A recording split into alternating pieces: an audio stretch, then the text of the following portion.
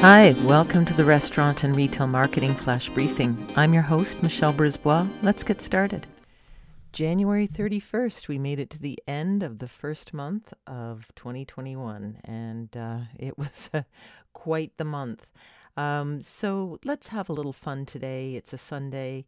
I have here a list of wine days for the year. So we'll just do the ones for February, do the hashtag holidays, but these are specific to wine. So if you have a restaurant or just love wine, and who doesn't? January didn't have any because it's dry January. So hopefully February, if you did dry January, you're cracking open a special bottle. February 1st is National Ferment Day. So that's hashtag FURMINT DAY, all one word. February 16th is Syrah Day, also known as Shiraz, and that's hashtag SYRAHDAY.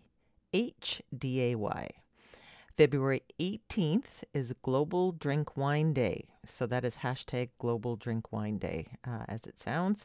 And the 27th is hashtag Open That Bottle Night. So prompting people to open a special bottle. And if you're a restaurant, sell a special bottle. But there's one to feature on social media. So have a great Sunday, and we'll talk to you tomorrow. So come on, let's get out.